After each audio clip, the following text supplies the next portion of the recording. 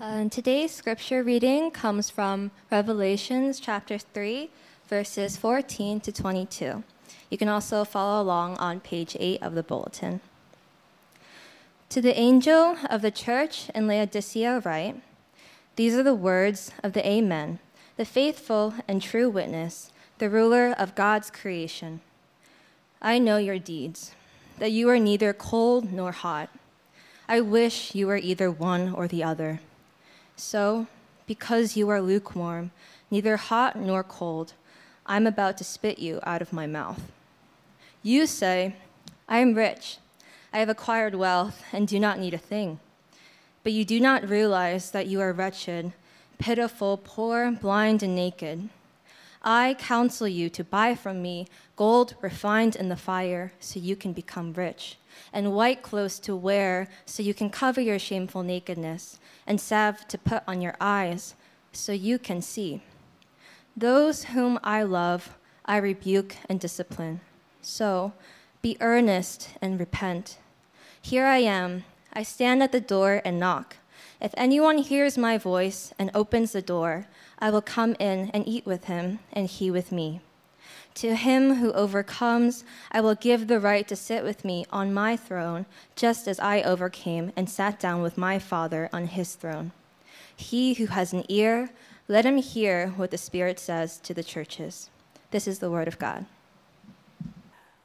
Today we're finishing this brief series on the book of Revelation, specifically Jesus' letters to the last three churches. He wrote to Sardis and Philadelphia, and here at Laodicea.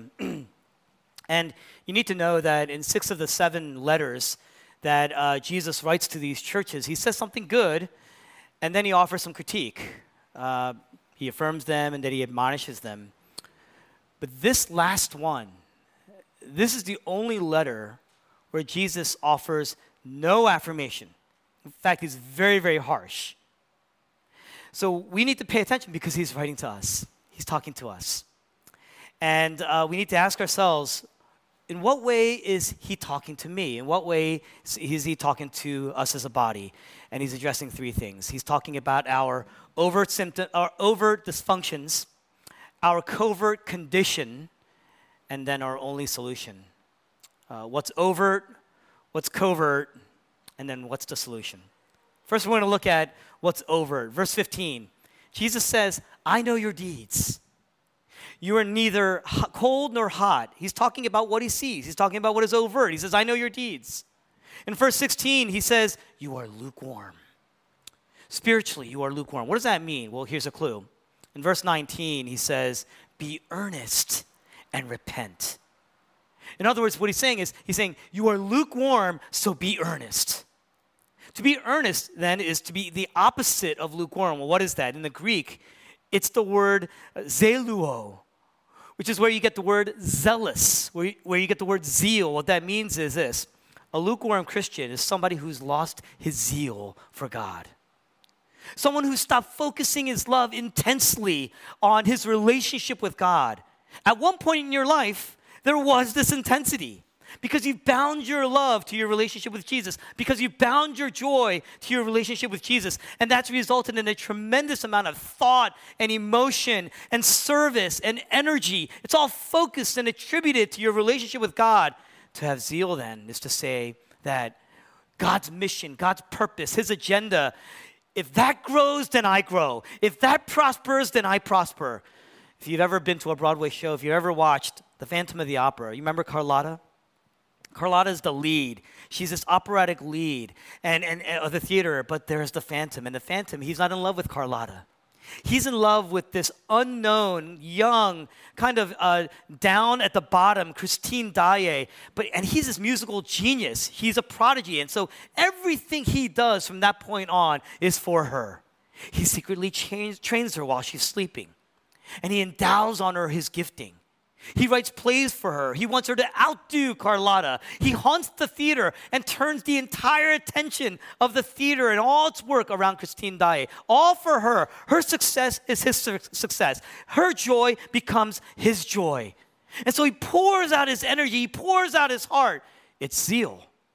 He's bound by his love to Christine Daae, and so she must advance, because if she advances, then he advances. Well, here's what Jesus is saying. The issue is not that you don't believe. It's very likely that the people in Laodicea, that the church, they believed. But he says, I know your deeds. In other words, I see you. I know you're serving.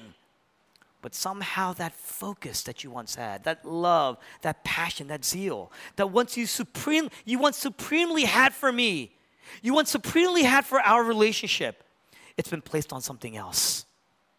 And so the thought and the emotion, the service, the energy, your investment, your time, your resources, it's gone.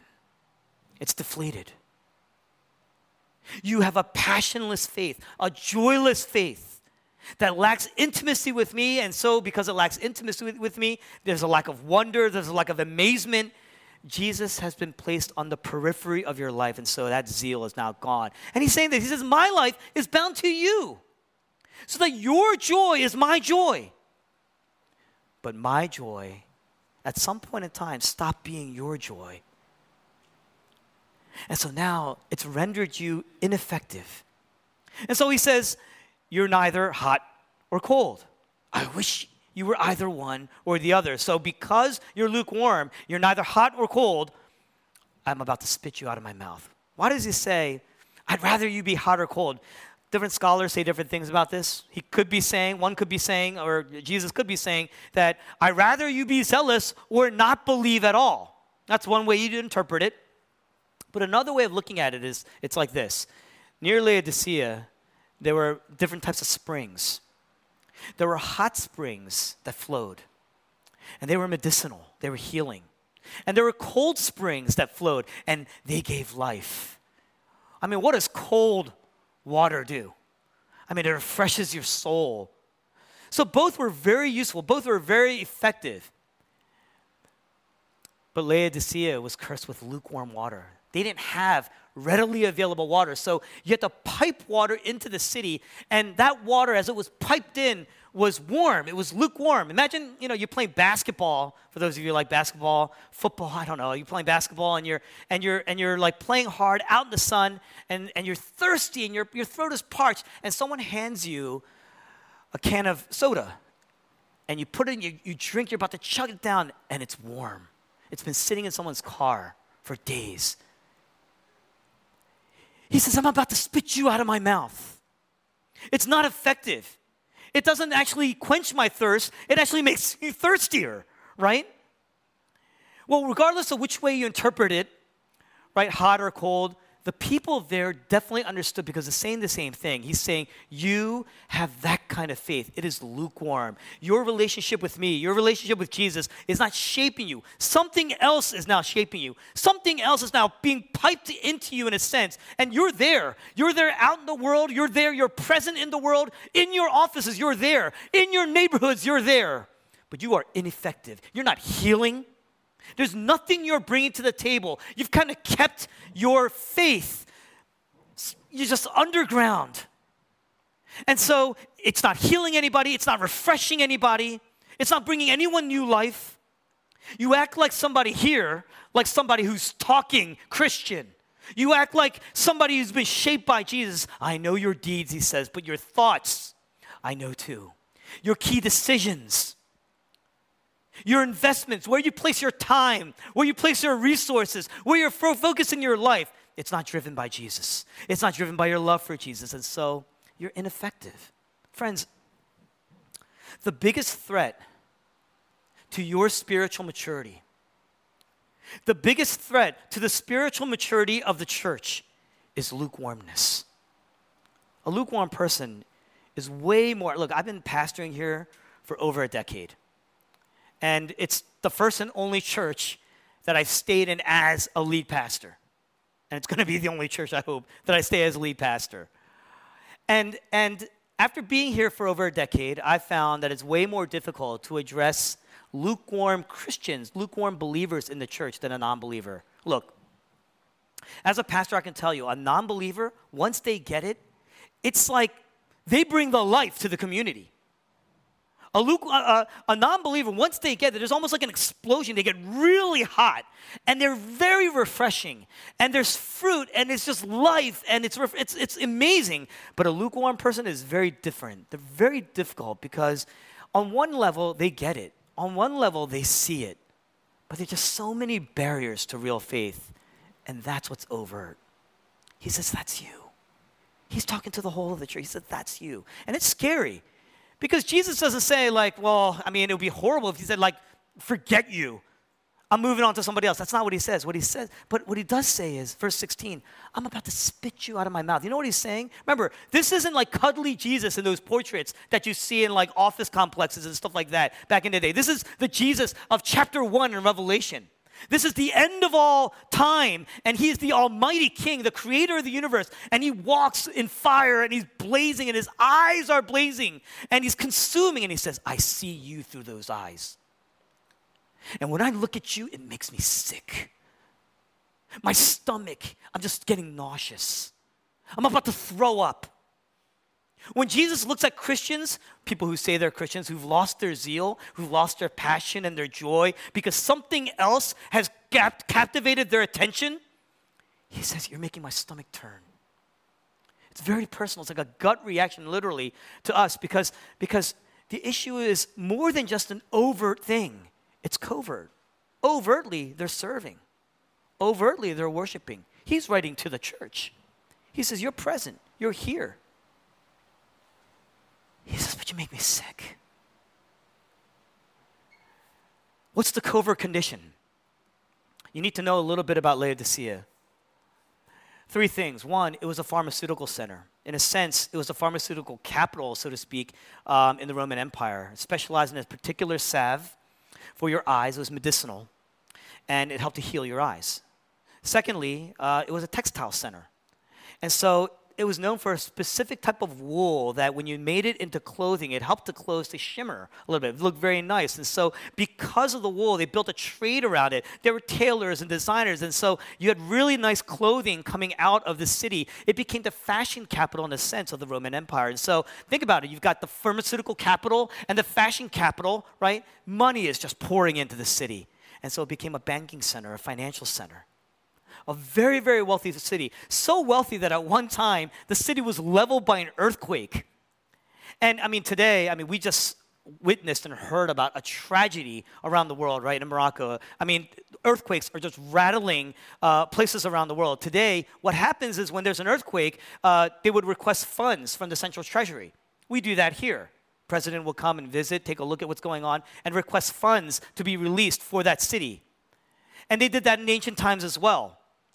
But Laodicea was so wealthy that apparently they never even asked for help.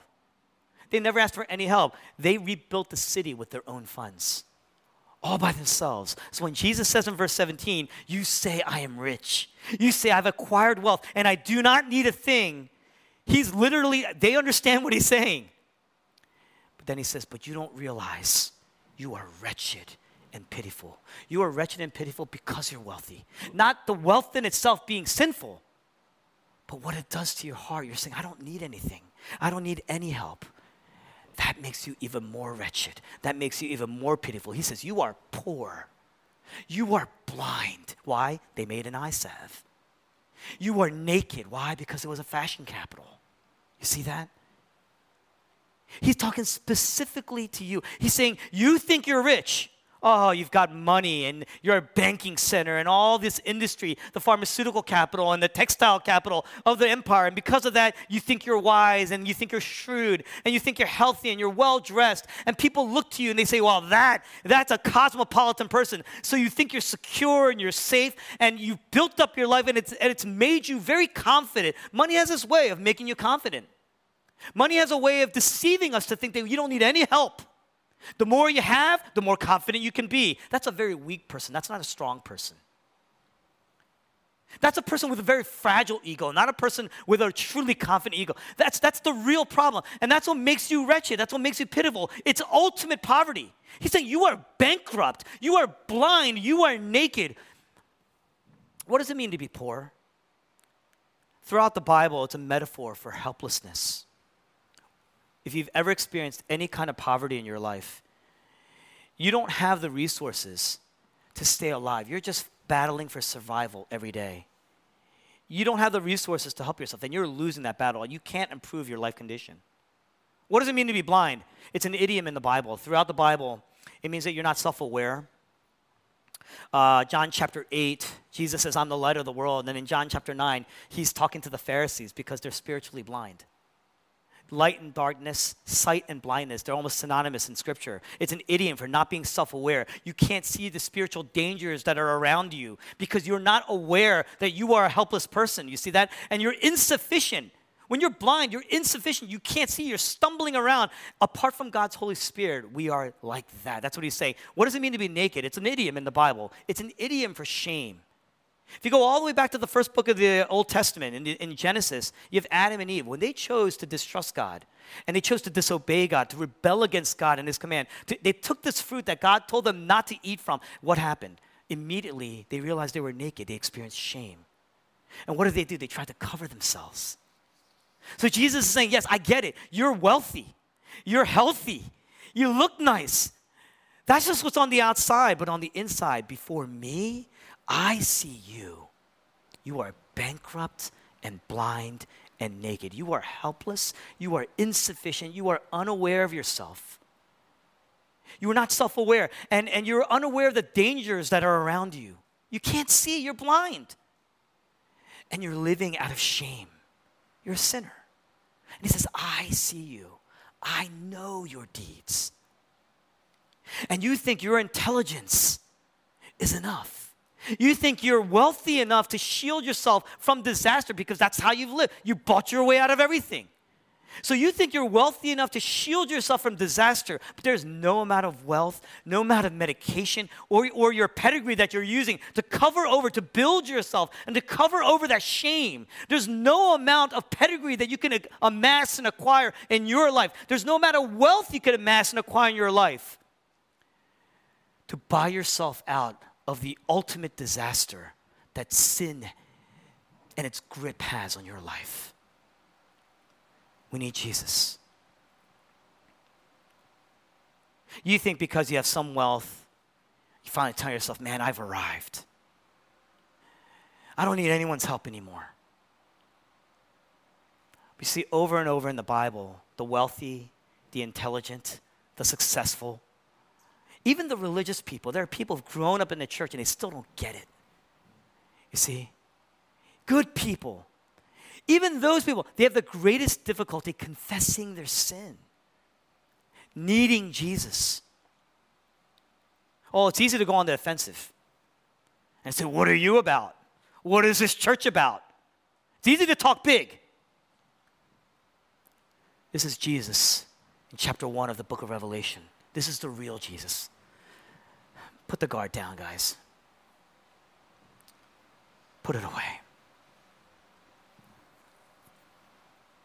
Because it's those people that have the most difficult time admitting that they don't get the gospel.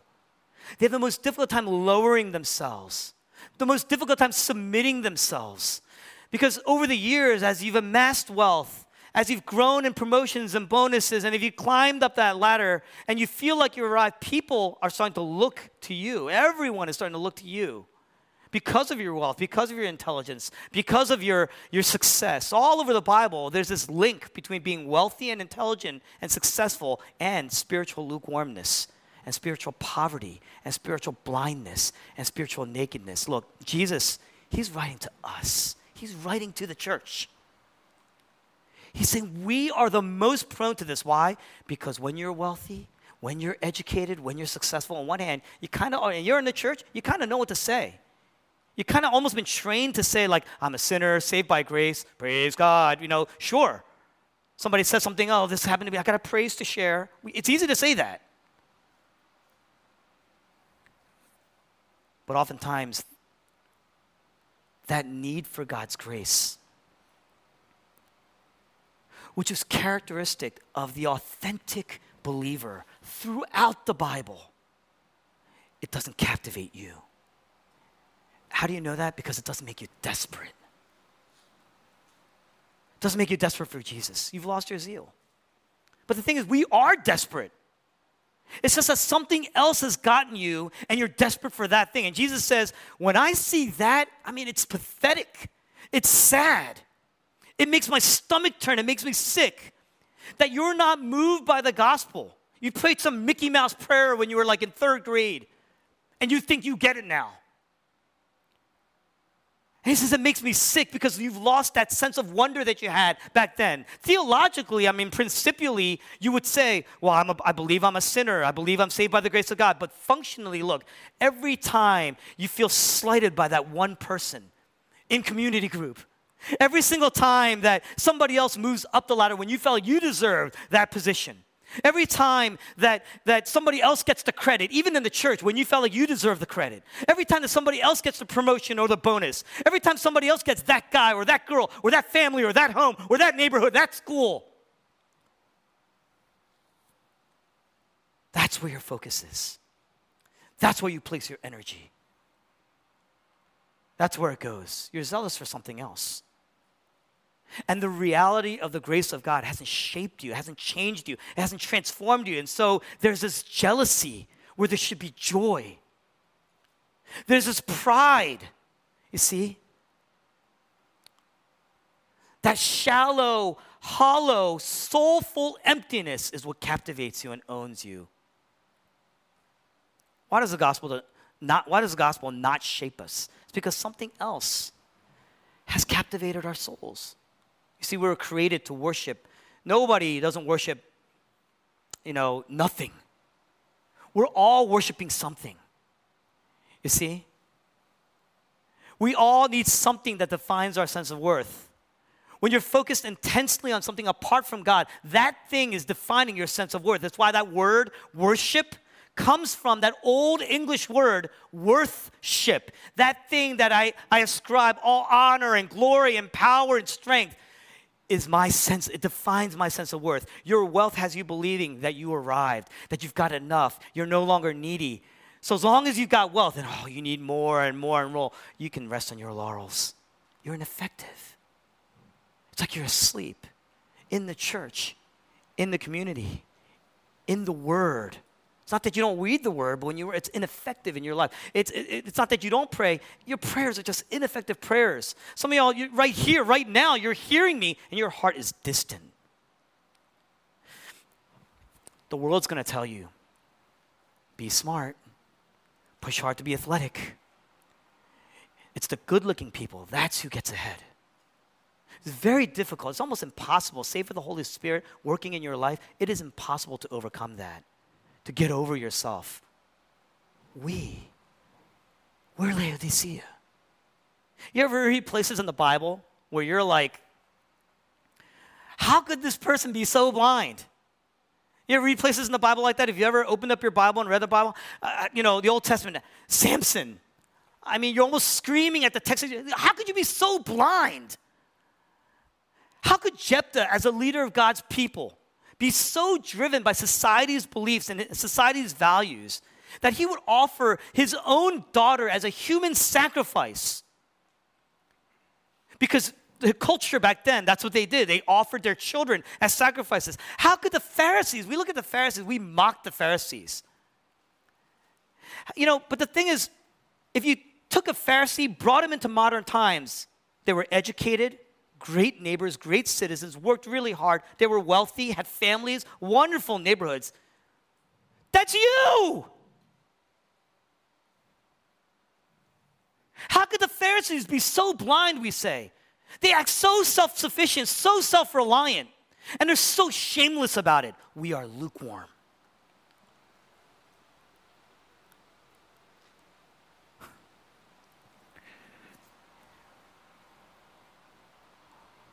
What are the poor countries surrounding the United States? I mean, we live in a pretty blessed context. We have tremendous freedoms, tremendous resources. You know what poor countries surrounding us say, who have far less freedoms, far less resources? You know what they say about us? You know what they say about the church? They say the same exact thing. How could we be so blind and so self-sufficient and so self-reliant and so shameless about that?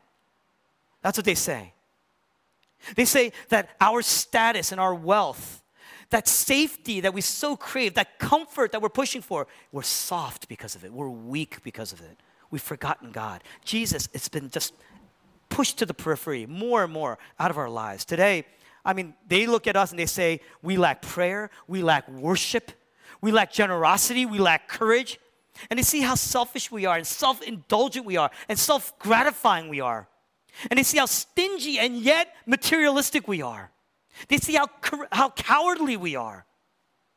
Do you know that today more missionaries are being sent to the United States than ever before? And you know who they're targeting?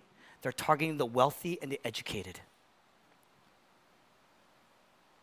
Because we have adapted so much to society's values. We're Laodicea. We're lukewarm. We're ineffective. And Jesus says, you're powerless. So you've got the overt dysfunctions and dichotomies. And you've got the covert condition. What's the solution? Verse 18, Jesus says, I counsel you. It's another way of saying, look, here's the prescription. And basically, he says a few things. One, he says, I want you to grasp the truth that my salvation comes by sheer grace. Verse 18, what's his counsel? I want you to buy from me. I want you to get from me. I want you to acquire from me gold refined in the fire. Basically, you know what gold is? When Jesus was born, there were 3 wise men who came and they brought him gifts. One of them was gold. What does gold represent? You're a king. Royalty. Gold represents status. The status of a king.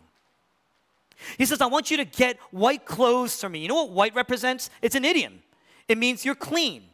It means you're righteous. You're approved and acceptable by God. So your shame has been covered over. White as snow, white as snow. All my sins are like red, scarlet, bloody. But you rendered me white as snow. You see? It covers over our nakedness. He says, I want you to come to me. I don't want you to get the salve for your eyes. Why? Because we're blind. So you can get spiritual sight. He said you can only get it from me. Why? Because before, you just bought your way out of everything. You bought your way out of every trouble, out of every disaster. You worked your way out of everything. But here, Jesus says, no, you can't do it here.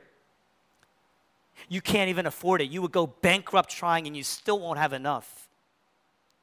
You will die trying to pay this off. Ever since Adam and Eve, in the first book of the Bible, in Genesis, in the Garden of Eden, in paradise, when they chose to reject God and disobey God, to rebel against God, when they chose to replace God with their other desires, we've been needing this. You see? After Adam and Eve chose to disobey God, Genesis chapter 3, it says, then the eyes of both of them opened. They thought they could see. But then they realized they were naked. That's what they saw. And so what did they do? They sewed fig leaves together to make a covering, this insufficient covering. Fig leaves. There's nobody in this room that's going to say fig leaves are sufficient. Yeah, you think so? Go to an Eagles game wearing fig leaves, right? It's insufficient. It's not enough. It just barely is going to get you by, and it's not really going to get you by, right? They realized they were naked. It's an idiom. Why? It means shame. There was shame. And ever since then, their eyes were open. But it's an ironic phrase because even though their eyes were open, they saw their shame, so they were blind. And what did they do? Because now they've been driven out of the garden. They've lost their relationship with God. They've rejected God. God didn't walk away from them. They walked away from the Father. And so what happened is, as a result, ever since then, they've been looking everywhere apart from God to cover over that shame. Friends, we do that all the time, right? We cover over our shame. We feel the sense of insecurity and inadequacy. But when you're in the office, man, you are the it person, aren't you? Boy, when you're serving as that medical professional, wherever it is that you're serving, in school, people look to you. They look to you as the leader. And you love that. You know why? Because it covers over your sense of inadequacy, that deep sense of shame. Deep inside, we're still looking to cover over our shame with our intelligence and our success, our competencies and our skills. You see? It's why even in the church, we just act the part. Because it'll get you by. It covers over that deep inadequacy, that deep sense of like, I'm just faking it, man. Deep inside, your soul is crumbling. But we're just going to fake it because you don't want to look like your soul is crumbling. Deep inside, we know we need healing. Deep inside, we know we're just spiritual. We're just empty. We're poor. We need a covering. By the way, it's why we overwork. It's why we care so much about how we look. It's why we just need success in our lives. Why we need to build wealth. It's also why we get so defensive. Even at the slightest of slights, we get so defensive and so anxious and so angry and so jealous because we want somebody to say, how did you get in? How did you get back in the garden? How did you make it? Oh, we want that. We want people to say, man, he is worthy. We want people to say, she is beautiful. We want people to say, yeah, man, I wish I could be like that person. That person is acceptable. That person is approvable. It's another word for righteous. That's what righteousness means, you know that? And we will pay a huge price for that. We pay with, our satisfaction and joy. We are proud and angry and depressed, and we are exhausted people. We are an exhausted generation. Why? Because like Laodicea, we think that our wealth can buy our way out. It's not a cultural thing. You weren't just brought up this way. It's not a social thing. Everybody else is like this. It's not even a philosophical thing in the end. It's a cosmic thing. What I mean by that is what you really want. The reason why we're so desperate for these things is because we want the approval of God in the end. We want the creator of the universe to say, yes, you made it. Yes, you're back in. I would gladly let you back in. You're beautiful. Yes, why wouldn't I want you? You're so lovable. You've built yourself up. How could I reject you? That's what we want. What we really want, we're desperate for, we want his status. We want status. We want to be approved. We want the white clothes. We want the righteousness. We want healing.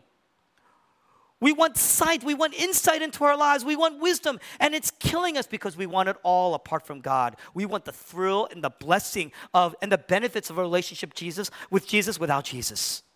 What do you pray about every day? What did you pray about last night? What did you pray for last night? To be more like Jesus? How many of you used the word holiness in your prayers last night? That you would experience God's presence in your life in a way that just captivates everything in your life, your wealth, your children, your families. That you would advance Jesus' mission with boldness. That you would advance Jesus' agenda, his church with boldness. Nah, you know what you pray for? We settle for so much less. We want things. We want gold. Fool's gold. You know what that makes you? Makes you a fool. We are lukewarm. And that is the biggest barrier to experiencing the love of Jesus. It is the biggest barrier to loving Jesus. There are people here, you are zealous for fool's gold. And you're going to be working and working and working, and you are exhausted because of it. There are people here, you want white clothes. You're just battling guilt in your life. Maybe it's been for a long time. You're just battling a sense of guilt, like Macbeth. You ever read Macbeth? Out, damn spot. Out you. Here's the smell of blood still. All the perfumes of Arabia cannot sweeten this little hand. You can't shake that guilt. And so you're just working and working and working and working. There are people here, you've suffered some trauma in your life. You've gone through some suffering. Where do you go for healing? And so you're just working and working and working towards it. Jesus says, anything apart from me, you're still a pauper when you were a prince. You could be a prince. You're still naked when you could wear fine white linens. You're still poor. You're still blind when you could see. And no matter what you acquire, it'll never last. It'll never satisfy you. It'll never clean you. It'll never heal you. only what I can give you by sheer grace. That's the only thing that you'll never be able to lose. You give it away and you'll get more of it. Some of you are saying, well, what you're then saying must be, okay, I think what pastor is saying is be a good person, get your doctrine right, take that systematic theology overview class, serve harder, I got to give more, then I'll be okay, right? Are you listening to me? We are in bad shape. That's what I'm trying to tell you. Like, we're in bad shape. And we don't even realize how helpless we are. We don't even realize how much in need we are. We are bankrupt, my friends. We are naked and blind. We are dead. And we think our good works are going to be recognized? You think your good works serving in the church is going to soften your heart? Jesus is saying, you got to come to me. Don't come to me for things. Come to me for me. You can only get it from me by sheer grace.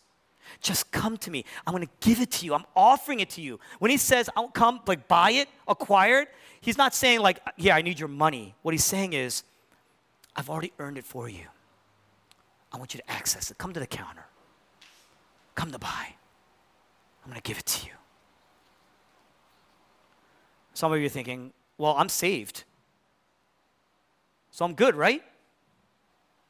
But are you rich in your relationship with Jesus? Are you zealous for your relationship with Jesus? Are you jealous? You know that word zealous is synonymous actually with the word jealous.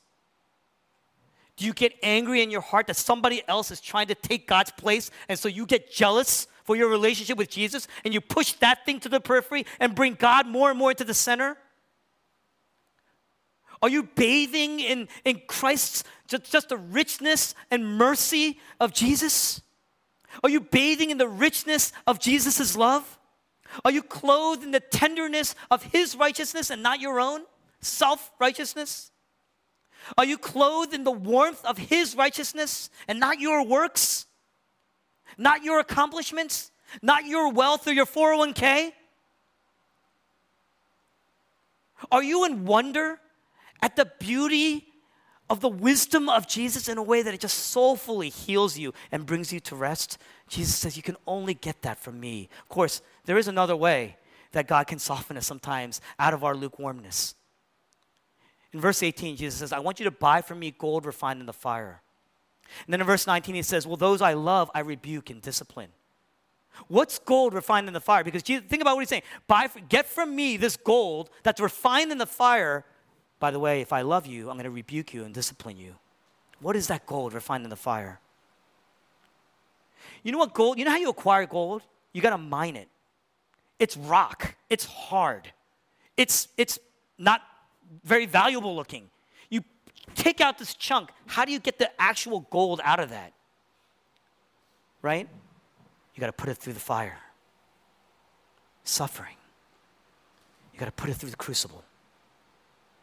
Some of us, we're so rock hard. It's going to take that. Maybe it will. Maybe we got to lose some things. Maybe those things are going to get taken away from us. Maybe. You see? Really difficult times. Why? Because suffering, it does something. It makes you desperate. Real suffering. And one of the things it does is it shapes us to be more compassionate, to be wiser, to be softer. Suffering is the crucible. It's the refiner's fire. The great late Tim Keller, he used to say, sometimes you don't realize that Jesus is all you need until you realize that Jesus is all you have. Jesus says, on one hand, you're lukewarm, and that disgusts me. So you need to notice this. But then on the other hand, he says, if I love you, I'm going to rebuke you. And I'm going to discipline you. So you're lukewarm, and that makes my stomach turn, but I haven't left you. I haven't rejected you. I haven't abandoned you. I'm right here. I haven't left you. I love you. Verse 20, here I am. I stand at your door, and I'm knocking. If anyone hears my voice and opens the door, I'm going to come in, I'm going to eat with him, and he with me. You know what he's talking about? He's saying, I want to be intimate with you. You need to know, to enter a house in those days, to enter a house for a meal, meals were very difficult to prepare in those ancient times. Think about it. There was no gas. There was no electricity. There was no refrigerators. There was no ice. nothing to cool down your food, right? Water wasn't even easy to get. You see that? And so in ancient times, to invite somebody over your home for a meal, to let them in through your door at probably the most valuable time of your day, which is after work when the sun's not gone down yet, right? Those last waking hours, because there's no electricity. Once the lights go out, you're done. You got to go to sleep, you see? And so to let somebody into your house, to spend that valuable, precious time with that person, to eat a meal that you prepared after work with no resources around. You didn't have refrigerators. Your meal was walking around. You understand? But to do that, you would only let somebody in like that if they meant something to you. You see that? He's saying, I want to be that intimate with you to the point where you just open the door for me. You see? Remember, he's talking to the people of the church. This isn't necessarily him saying, I want you to open the door, let me in, and once I come in, then you're going to be saved. I mean, it could mean that to some degree, but what he's really saying is much deeper than that. He's saying, I want to be in with you. I want us to delight in each other. I want to share intimate fellowship with you. Intimate. See, when you eat a meal and you eat together, what happens? You start to talk. What do you talk about? Oh, very good meal. I love the wine that's being poured here. You don't just eat like that and go home. You're going to talk about what you value, what you love. You're going to seek counsel.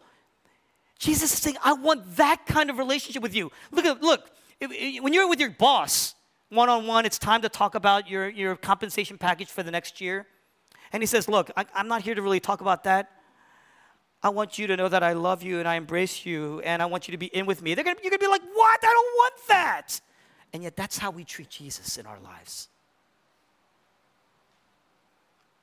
To most of us, Jesus is just a glorified business partner, like a one-way business partner. Jesus, I want this, I want that. I need this to go well, I need this to happen. Prayer is just like a business meeting, a one-on-one. And what Jesus is saying is, I'm not here for that. Why would I do business with you? You're poor. You're blind. You're naked. He's saying, I want to know you, and I want you to know me. I want us to stop looking at the clock.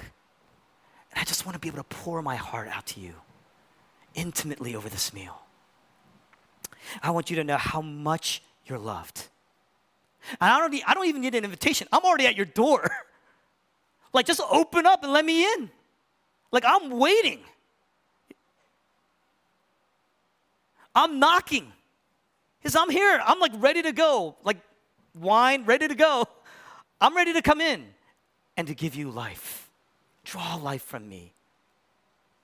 In verse 21, Jesus says, to him who overcomes, I give the right to sit with me on my throne, just as I overcame and now sit with the Father on his throne. You see that? That's what he says. What does that mean? He's saying, now I rule the world. I rule the universe. When you sit down, you see the high priest in the ancient times never sat down because the work was never finished. What he's saying is the work is done. I've already earned it for you, so now we get to sit together and rule. It's an amazing thing. He's inviting us to rule with him. Why would he do that? And his answer would be, why would I do any of this? To honor the Father and because of just my deep love for you. I've earned that right to rule with you. You are a royal priesthood. I came for you, I died for you so I could be with you forever. And I want you to have everything that I've earned. How? On the cross, Jesus cries out, my God, why have you forsaken me? In other words, what he's saying is, I've lost the Father. I've lost the love of the Father. Another way of saying that is, he spit me out.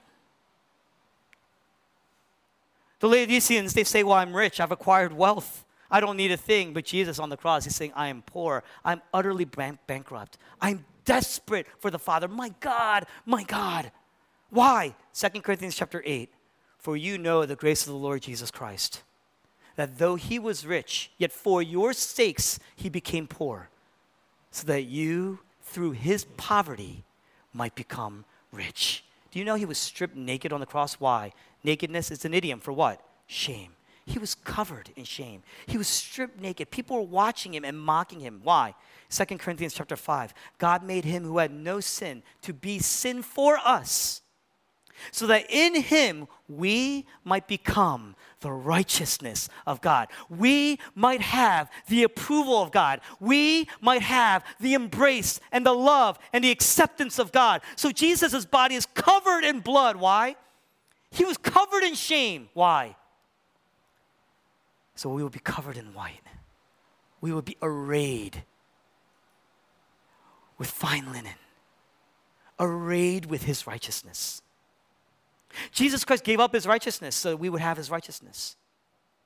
Jesus Christ, his body was broken, blood just all over his body, just covered in blood. Why? White as snow, white as snow. Though my sins be like red, crimson, scarlet, you've made them white as snow. Do you know, before they crucified Jesus, they put a blindfold on him. Oh, and they just beat his face. And they mocked him and they said, prophesy, tell us who hit you. And while he was on the cross, darkness covered the entire land. Complete darkness. So nobody could see. He was blinded. Isaiah 53, why? So that we could be healed. And so Jesus suffered the cosmic poverty so that we would be wealthy and rich in him. He suffered the cosmic nakedness, exposed and vulnerable to the wrath of God, so we would be clothed in him. He suffered the cosmic blindness so that we could be healed in him. And it was his joy to do this. It was his joy, you see. The author of Hebrews says, for the joy set before him, he endured the cross. You know what that means? He was zealous for you.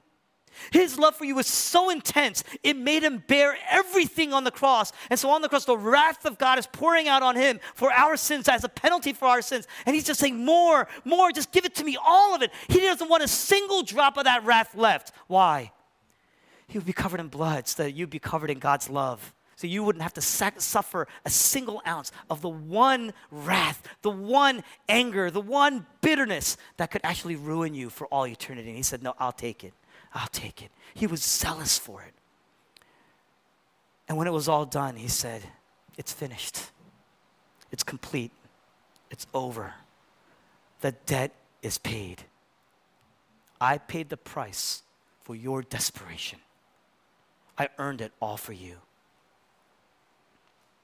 So to look at your life and say, Jesus, not now. I'm doing enough. And then go enjoy intimate friendships and just social enjoyment with your family, but not with Jesus? To look at your career and say, Jesus, not now. I need to work here. You see, well, this is the reason why I am this way at work. And then mute the work of Jesus? To look at your bank account and say, Jesus, not now. I mean, I'm giving enough, and I need more. And then go fine dining with other people, but not with Jesus? To look at your body, I mean, we just absolutely hate our bodies today. And then forget Jesus' broken body for us and say, Jesus, not now. I need a makeover. How do you reconcile that? You can't. We're just mailing it in when it comes to our relationship with Jesus. But then we're zealous for everything else. Who gave you your opportunities? Who gave you your job? Who gave you your education? Who gave you your families? Who gave you those homes? Who gave you your health? You see why it's nauseating? Good water is fresh. I mean, it gives you life. It's refreshing. It's renewing. It's healing. It's soothing. It's comforting. It's energizing. It's empowering. Friends, let's burn hot or cold. You make the call. But we got to give up our lukewarmness now. We got to give up now. So to Sardis, he says, you're dead, but then he dies for us. To Philadelphia, he says, you got to endure, but then he endured for us. To Laodicea, he said, man, run hot and cold. And then he became our living water. Be earnest and repent. Let's pray.